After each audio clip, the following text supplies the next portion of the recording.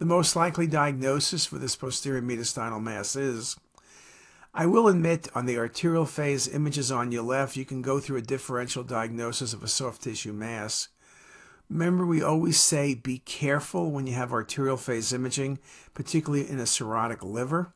Of course, you really don't see much of the liver here, but when you look at the venous phase, or the image on the right, you see where we're looking at a large varices. This is not esophageal cancer, it's not lymphoma, it's not extramedullary hematopoiesis, it's para-esophageal, it's para-aortic masses that are lobulated, that enhance, a classic example of esophageal varices.